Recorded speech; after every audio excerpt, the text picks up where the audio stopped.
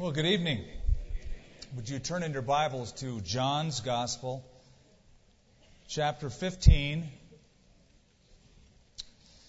beginning in verse 27. We're going to finish the chapter tonight.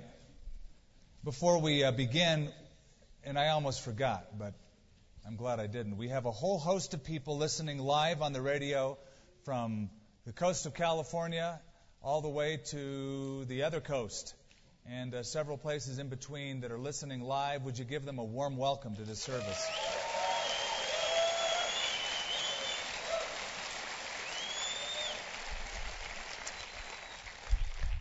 The first word in our paragraph tonight is the word peace. Now that is the most sought after experience in life. It is not money, it is not fame, it is not pleasure. Let me tell you, it's peace. Everybody wants it. Everybody dreams of it. People sing about it. They want peace. I read something interesting about the late British actor Peter Sellers.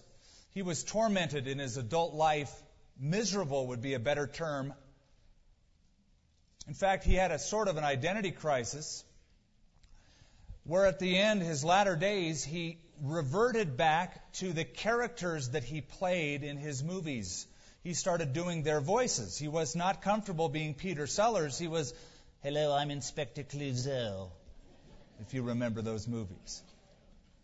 And he had multiple marriages, which contributed to his experiences of feeling dissatisfied. One of his wives, one of his many wives, in describing Peter Sellers, said that he was in a constant state of turmoil about his purpose on this planet. He lacked peace, inner peace. Now, this is the time of the year, this is the season where we start singing more and more about peace, as if it's this chant, this wish.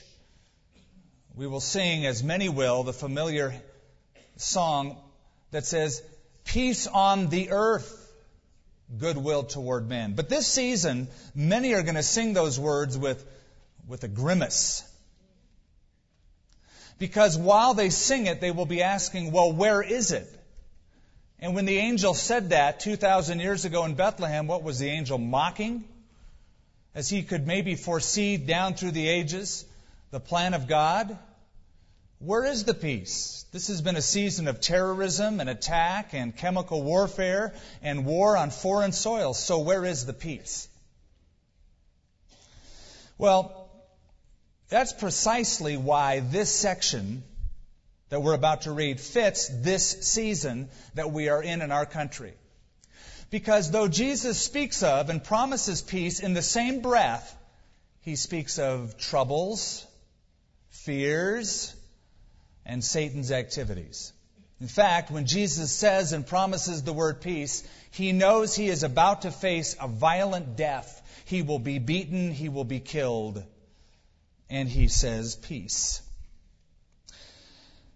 The conditions that I described, terrorism, warfare, unrest, those are normal conditions for our planet. They are not abnormal. That is the norm.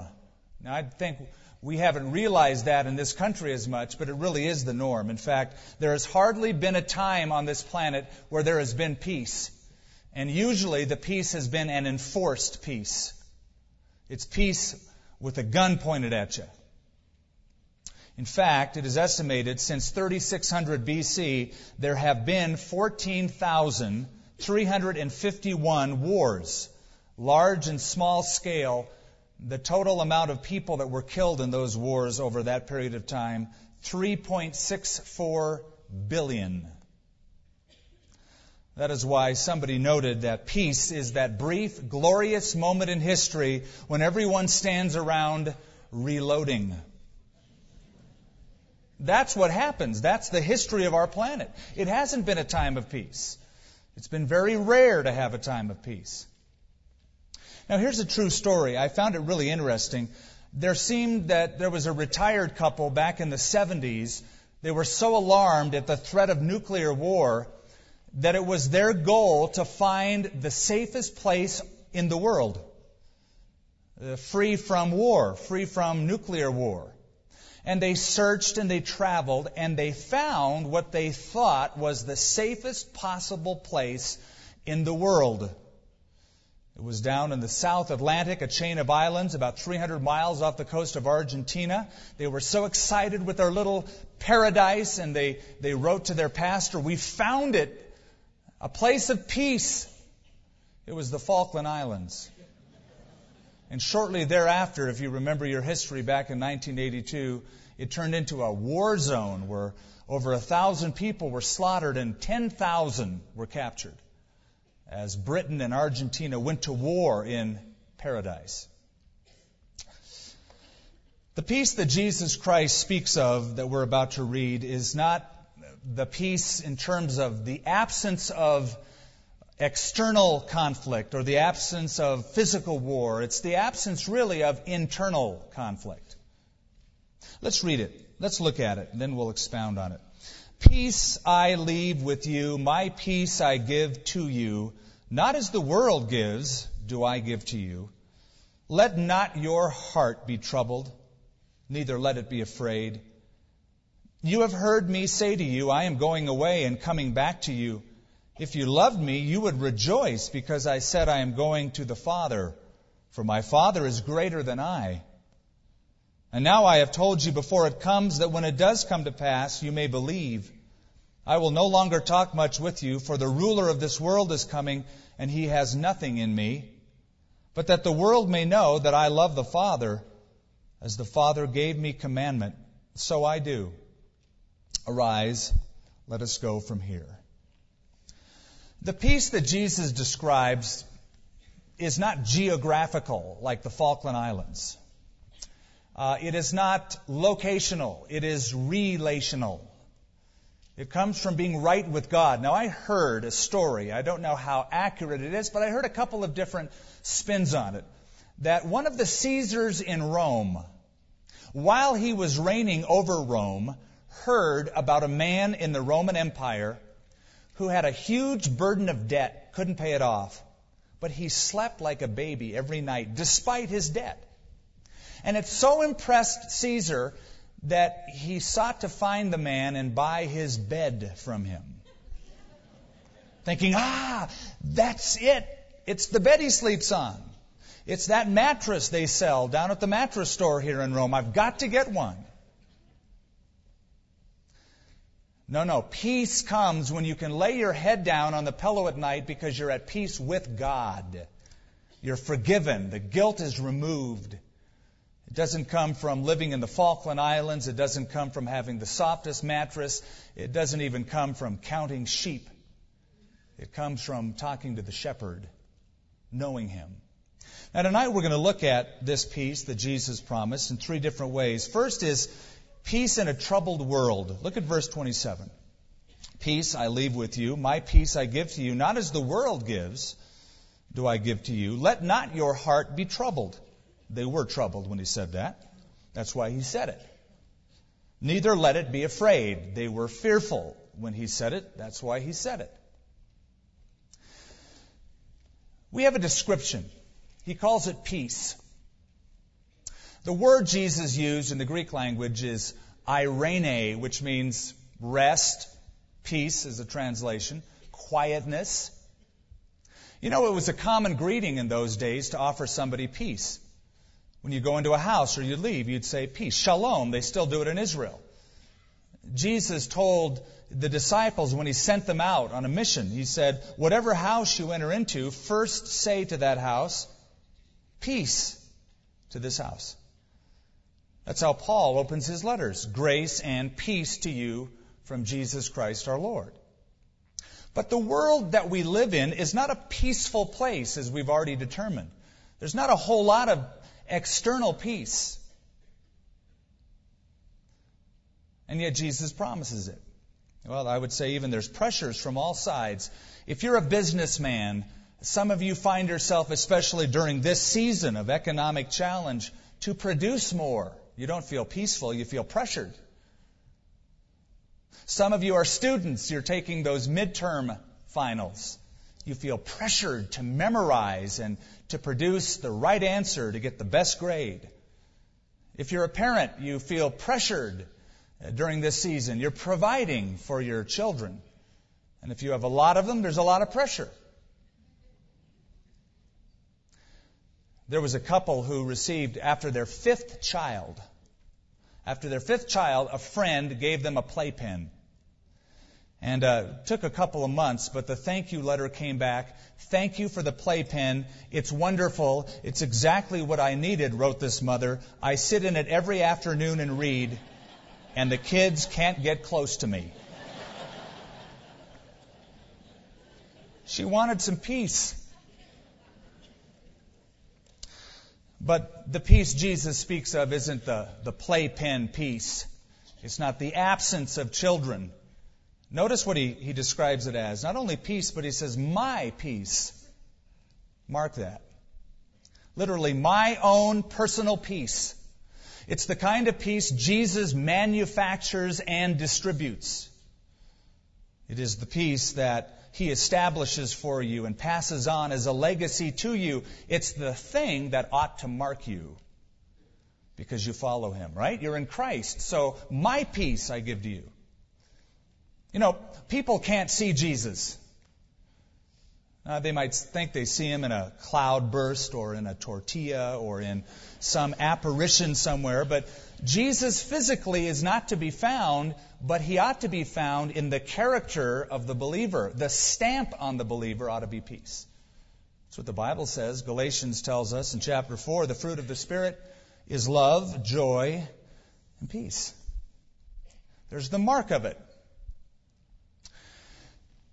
I wonder if some of you, however, don't still picture God the wrong way. Not as the giver of peace, but the frowning giant in the sky with His arms folded over His robe, scowling at you. That's unfortunate because if you have come to Christ, His thoughts toward you are the very opposite, right? That's what Jeremiah wrote. He said, "For I know the thoughts that I think toward you, says the Lord, thoughts of peace. Thoughts of peace, not of evil, to give you a future and a hope." So it's the peace of Jesus that He promises. Now it would help to sort of go over what the Bible distinguishes. There's the difference between peace with God and the peace of God. And I want to describe those to you. They are in order. You have to have peace with God first before you can have the peace of God, which is the experience of peace that Jesus is referring to. In Romans chapter 5, it speaks of the first kind. Therefore, being justified by faith, we have peace with God through our Lord Jesus Christ. Now, that kind of peace does not refer to a peaceful feeling and warm fuzzies. It speaks of the absence of war, the absence of a conflict with God. You've raised the white flag. There's no battle between you and God. Now, you may be an unbeliever tonight, and you may be thinking, well, I've got nothing against God. I'm not at war with God. That's not the issue. God has something against you. That's why you're at enmity, at war with Him. There's an issue of sin. God cannot have peace with an unpardoned sinner. In fact, listen to Romans. It says, "For the wrath of God is revealed from heaven against all ungodliness and unrighteousness of men." And Isaiah plainly said, "There is no peace, says the Lord, to the wicked." Here's the point. God and man naturally are at a state of war. And until you raise the white flag and say, "I surrender, I come to Christ, take away all my sins," that battle continues.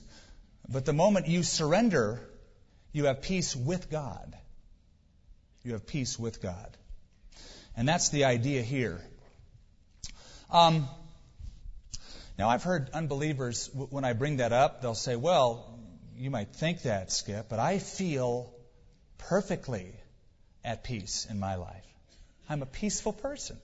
I'm not a Christian. I don't follow your Jesus, but I feel so peaceful." Well, you're delusioned. And let me give you an example.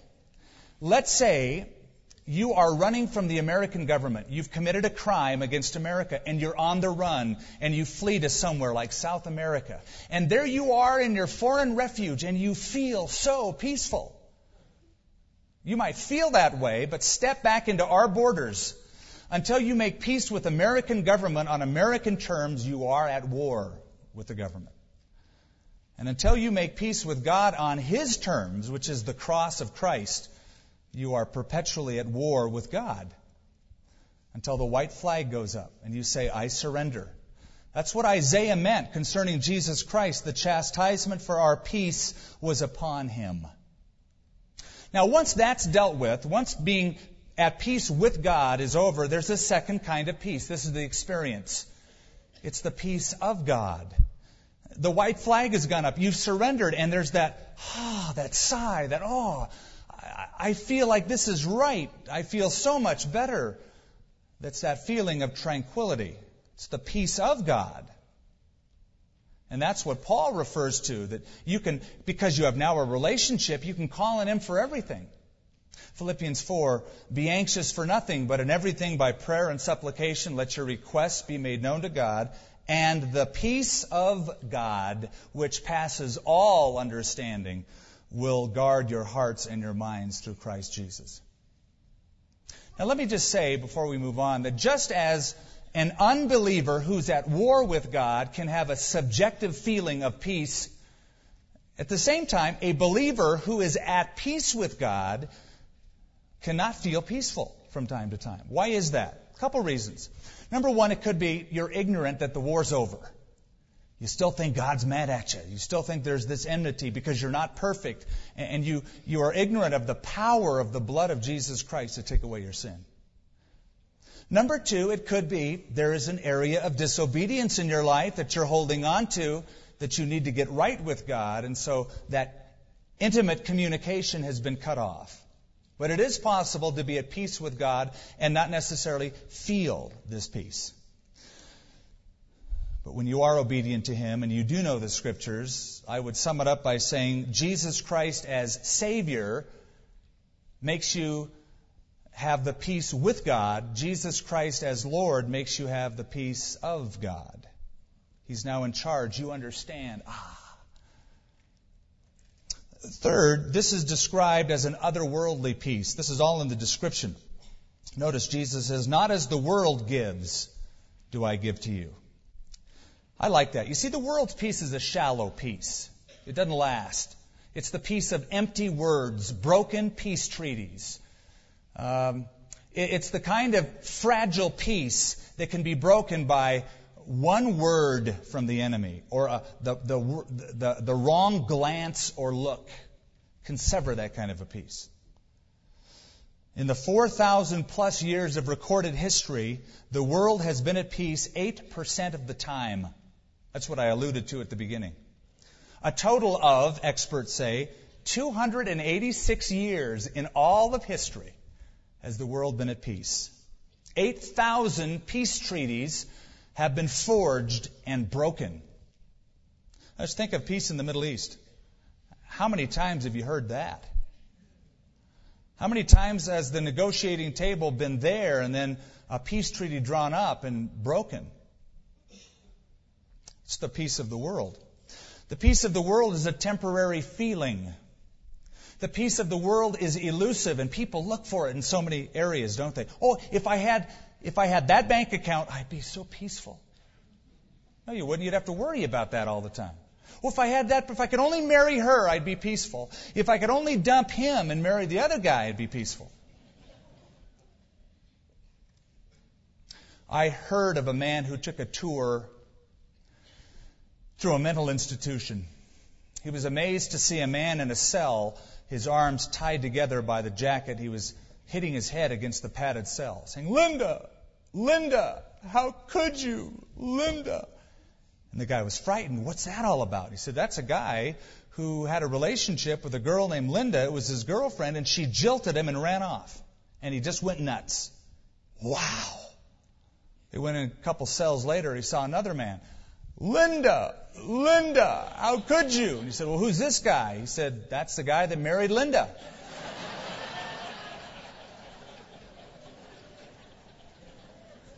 "My peace," Jesus said, "I give to you, not as the world gives." It's otherworldly. It's His own personal peace. After the description, there is a demeanor of peace. This is how it acts. Notice the commandment. Let not your heart be troubled. Neither let it be afraid. Now, those of you who know language, you'd be interested to know that this is a command, an imperative, a present active imperative. And a better, more full translation would be stop an act of being agitated that has already begun in your life. Stop it, disciples. I know you're agitated. I know you're fearful. Stop that action. Don't let your hearts be troubled. Now, they had every reason to be agitated, didn't they, from the human standpoint? Jesus said he was leaving. Jesus would soon be killed. They would be absolutely disoriented. They would scatter in confusion. They had every reason, physically, normally, to be agitated, if this was the world's peace. But it's not. It's his peace. The natural response in catastrophe is fear. The supernatural response is peace. My peace I give to you. Stop this ongoing activity of being agitated. You remember the time that Jesus sent his disciples across the Sea of Galilee? And of course, he knew what was coming. He knew a storm was brewing, right? A big one. Well, he sent them across. You know the story. They were almost drowning. And Jesus comes to them in the storm. And what does he say to them? He says, be of good cheer. And they're thinking, yeah, right. We're dying. You're walking. Who is that? What is that? Be of good cheer. Now, they didn't recognize Jesus. Why? Because Jesus came to them on the very thing they feared, the storm. They didn't expect Jesus to be in the storm. He's the guy who fixes storms, right? And so many of us have the same thinking. Oh, we expect to experience Jesus beside the still waters where it's calm and perfect. Oh, that's where God is. Learn to look for Jesus in the very thing perhaps you fear the most. It could be his pathway of coming to you. Oh, that surgery that is so ominous that you may be looking at. That may be the way Jesus will manifest himself more closely than ever before. The feared death of a relative may be the way Jesus manifests himself to you in the most intimate of ways. There's an area I have told you about before. I have read about it on a few occasions. Sailors call it the cushion of the sea. It is a place far below the top of the waters, and they say that no matter how rough and violent the waves are on the surface of the sea, way down below where the submarine can sort of niche itself, it's perfectly calm and still. And there is a place in Christ. I've seen some go there from time to time.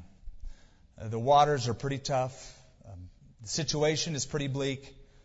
There are storms brewing. They have every reason to be troubled and afraid, and yet their demeanor is peace. They've arrived at that cushion in Christ. Now that's the first portion of this, and we've only covered one verse, so we better get going. That's peace in a troubled world. Look at verse 28 now. You have heard me say to you, I am going away and coming back to you. If you loved me, you would rejoice because I said, I am going to the Father, for my Father is greater than I. Now I have told you before it comes, that when it does come to pass, you may believe. The peace that Jesus promises his disciples is not only peace in a troubled world, but here, peace with the absent Christ. Now, Jesus told them several occasions, we don't have to go over them, that he was leaving. He told them that night. That bugged them. In fact, Peter said, where are you going? How come I can't come? Well, Peter, you can't come because... And he explains to them, I'll go with you. And he just kept pressing it. They were just disoriented when Jesus said he was leaving. Now, why were they so disoriented? Because they were thinking only about themselves, not about him. What do you mean you're leaving? What about us? What about me? What about my needs? But Jesus said, if you really loved me, you would think about what it means to me to leave. I'm going to be with my Father. I'm going to arrive at that goal of being reunited before the incarnation. As before the incarnation. Now, I want to come back to this, but I have to touch on this verse because it's been so abused. Verse 28, he says, "For my Father is greater than I." That seems to be one of the favorite verses for Jehovah's Witnesses and Unitarians who would deny the deity of Christ.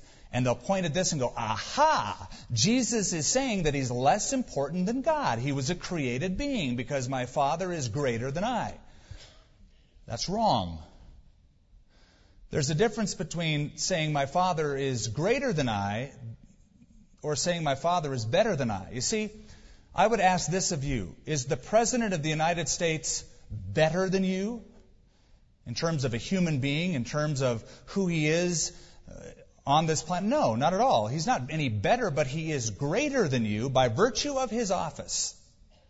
And when Jesus here says, my Father is greater than I am, he's saying this from his humanity, from his incarnation. He is speaking of position, not essence. He has emptied himself, Philippians 2 tells us. He became a man. He took on the form of a servant. He died the death of a cross. Therefore, read the rest of it, God has highly exalted him, that at the name of Jesus Christ every knee shall bow, every tongue shall confess that Jesus is Lord, to the glory of God the Father. This simply proves once again the Trinity, and it is emphasized later on in the prayer of Jesus in John 17 when Jesus prays this, "And now, Father, glorify me together with yourself." Listen, "with the glory which I had with you before the world was." Even as Jesus emptied himself of the prerogatives of glory, he is still deity in human flesh, and he longs to be reunited with the Father, to experience once again that exalted position of glory. My Father is greater than I. But the principle for us this evening in verse 28, notice, "If you love me, you would rejoice because I said I'm going to the Father." When you love Jesus Christ, you want what he wants. You don't think about, well, is this good enough for me? You think, does this glorify him? And when you think that way, the experience is peace. The experience is peace. You'll rejoice because you have peace. Now apply that to somebody who has died in Christ. A loved one, a friend of yours that you know who is a Christian, who loved Jesus and has now passed into eternity. Their passing is a loss. We mourn, we cry, we grieve, we miss them. We are poorer because they're not with us. But at the same time, we rejoice because they're in heaven. I don't ever feel sorry for a dead Christian. Ever. Oh, that poor soul. Oh, yeah. Let's see. He's in heaven, in glory, no taxes, no tears, no worries. We rejoice. And in that we have peace. Then let's apply this to ourselves. Here we are. Jesus isn't with us. We don't see him physically. He's left 2,000 years ago. We're waiting for his return. But we have peace. Why? Well, verse 29 tells us, "Now I have told you before it comes, that when it does come to pass, you may believe." The reason we're at peace tonight, though we've never seen Jesus, there's no physical evidence that we can say, I've touched him, I've seen his hair, his eyes, I've walked with him in Galilee, is that Jesus has made so many promises already that have come true. They're fulfilled. I told you in advance, but when it comes to pass, you'll know. He predicted he would be arrested in Jerusalem. It happened. He predicted he would be beaten. It happened. He predicted that he would be betrayed. It happened. He predicted that he would die on a cross. It happened. He predicted he would be resurrected. It happened. And he's predicted that he'll come back. And I have a hunch it'll happen. And he's predicted that when you die, you'll be in God's presence. So I believe that's going to happen. Because so much of what he has already said has come to pass, it gives us great confidence in the future. So, let's sum it up before we come to the last point. True peace comes from being right with God. The sin issue is taken away, and you can breathe that sigh of relief because you can experience now the tranquility of God. This true peace is Jesus' own peace. It is not dependent on outward circumstances. It's not dependent on a perfect environment. In fact, you can have this kind of a peace in the most hostile of conditions. And then finally, also, true peace is not being dependent on the physical presence of God, the tangible touching of Christ, or feeling, or even a tangible result. But we can have it because He's promised, and what He's promised has come to pass. And so the other promises we can hang our hats on. Third, and we close with this, peace in treacherous warfare. Peace in treacherous warfare. Verse 30. I will no longer talk much with you. Doesn't mean He didn't like them. He wasn't tired of expending His energy for them. Here's why. I will no longer talk much with you, for the ruler of this world is coming. Who would that be? Satan. And he has nothing in me, but that the world may know that I love the Father, and as the Father gave me commandment, so I do. Arise, let us go from here. These last two verses complete this picture of peace. Jesus' promise of peace is in the midst of a troubled world, in the midst of a time of waiting, and finally, peace in treacherous warfare with the devil. Did you know that according to Gallup organization, 70% of Americans believe in the devil? However, about 50% of those 70% believe that he's a real entity. Another half of the 70% believe it's just an idea, a concept, an impersonal force. In Europe, it's even more staggering. Most Europeans say they believe in heaven. Most Europeans say they don't believe in hell. Most Europeans say they believe in a God of some kind. Most Europeans do not believe in a devil. Jesus would disagree with you if that's what you hold to. Jesus said, I saw Satan fall from heaven like lightning. Jesus spoke of Satan as a personal being. He spoke of hell, by the way, more than any other person in Scripture. And Jesus spoke even more about hell than heaven. Now, he talks about the ruler of this world. And some of you guessed it right. It's Satan. In John chapter 12, Jesus uses the same term. The ruler of this world will be cast out, Jesus said. In 2 Corinthians 4, Paul calls Satan the god of this world, or the god of this age, who blinds the minds of unbelievers to keep them in spiritual darkness so that they wouldn't come to the gospel. Now, why is Satan given terms like that? It almost seems exalting. Why would the Bible call him the god of this age, the ruler of this world? Because of Genesis 3, the fall. The fall. When Adam disobeyed God and obeyed Satan, he acted as what we call the federal head. He became the Benedict Arnold of the universe. He turned it all over, the dominion, the cosmos, the world of mankind, over to the sway of the devil. That's why John writes in 1 John chapter 5, for we know the whole world lies under the sway of the wicked one. So he is the ruler of this world. And when Adam said, yes, I'll disobey God, yes, I'll obey Satan, sin entered, death entered, pain entered. Romans 5:12, therefore, just as through one man sin entered the world, and death through sin, and thus death spread to all men.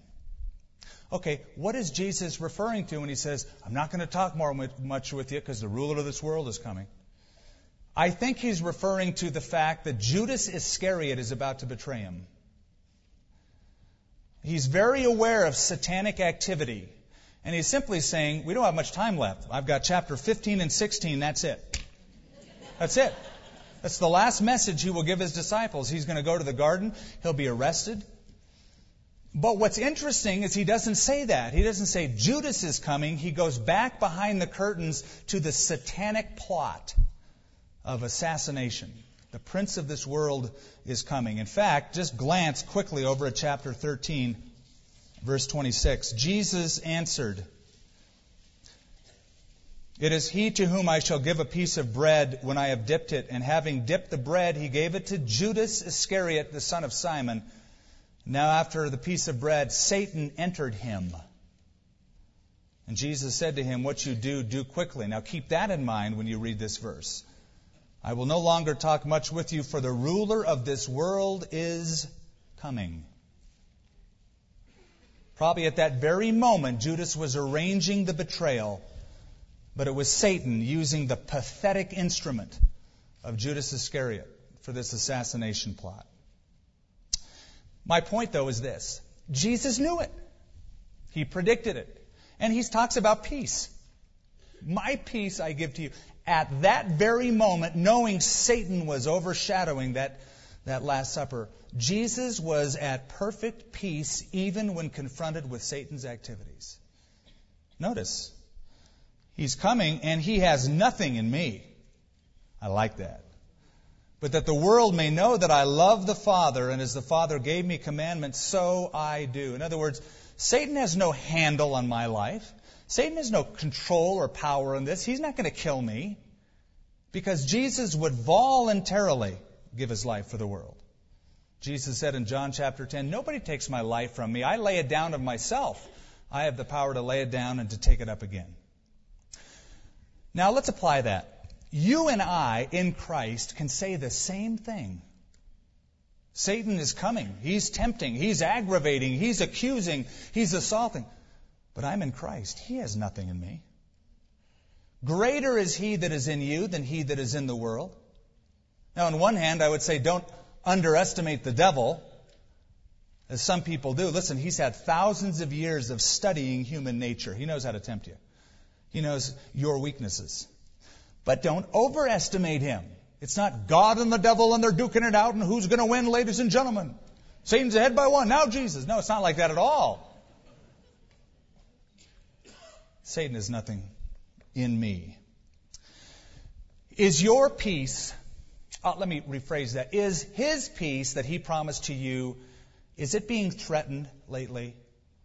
Have you felt that peace in you, that tranquility of spirit in the midst of a troubled world?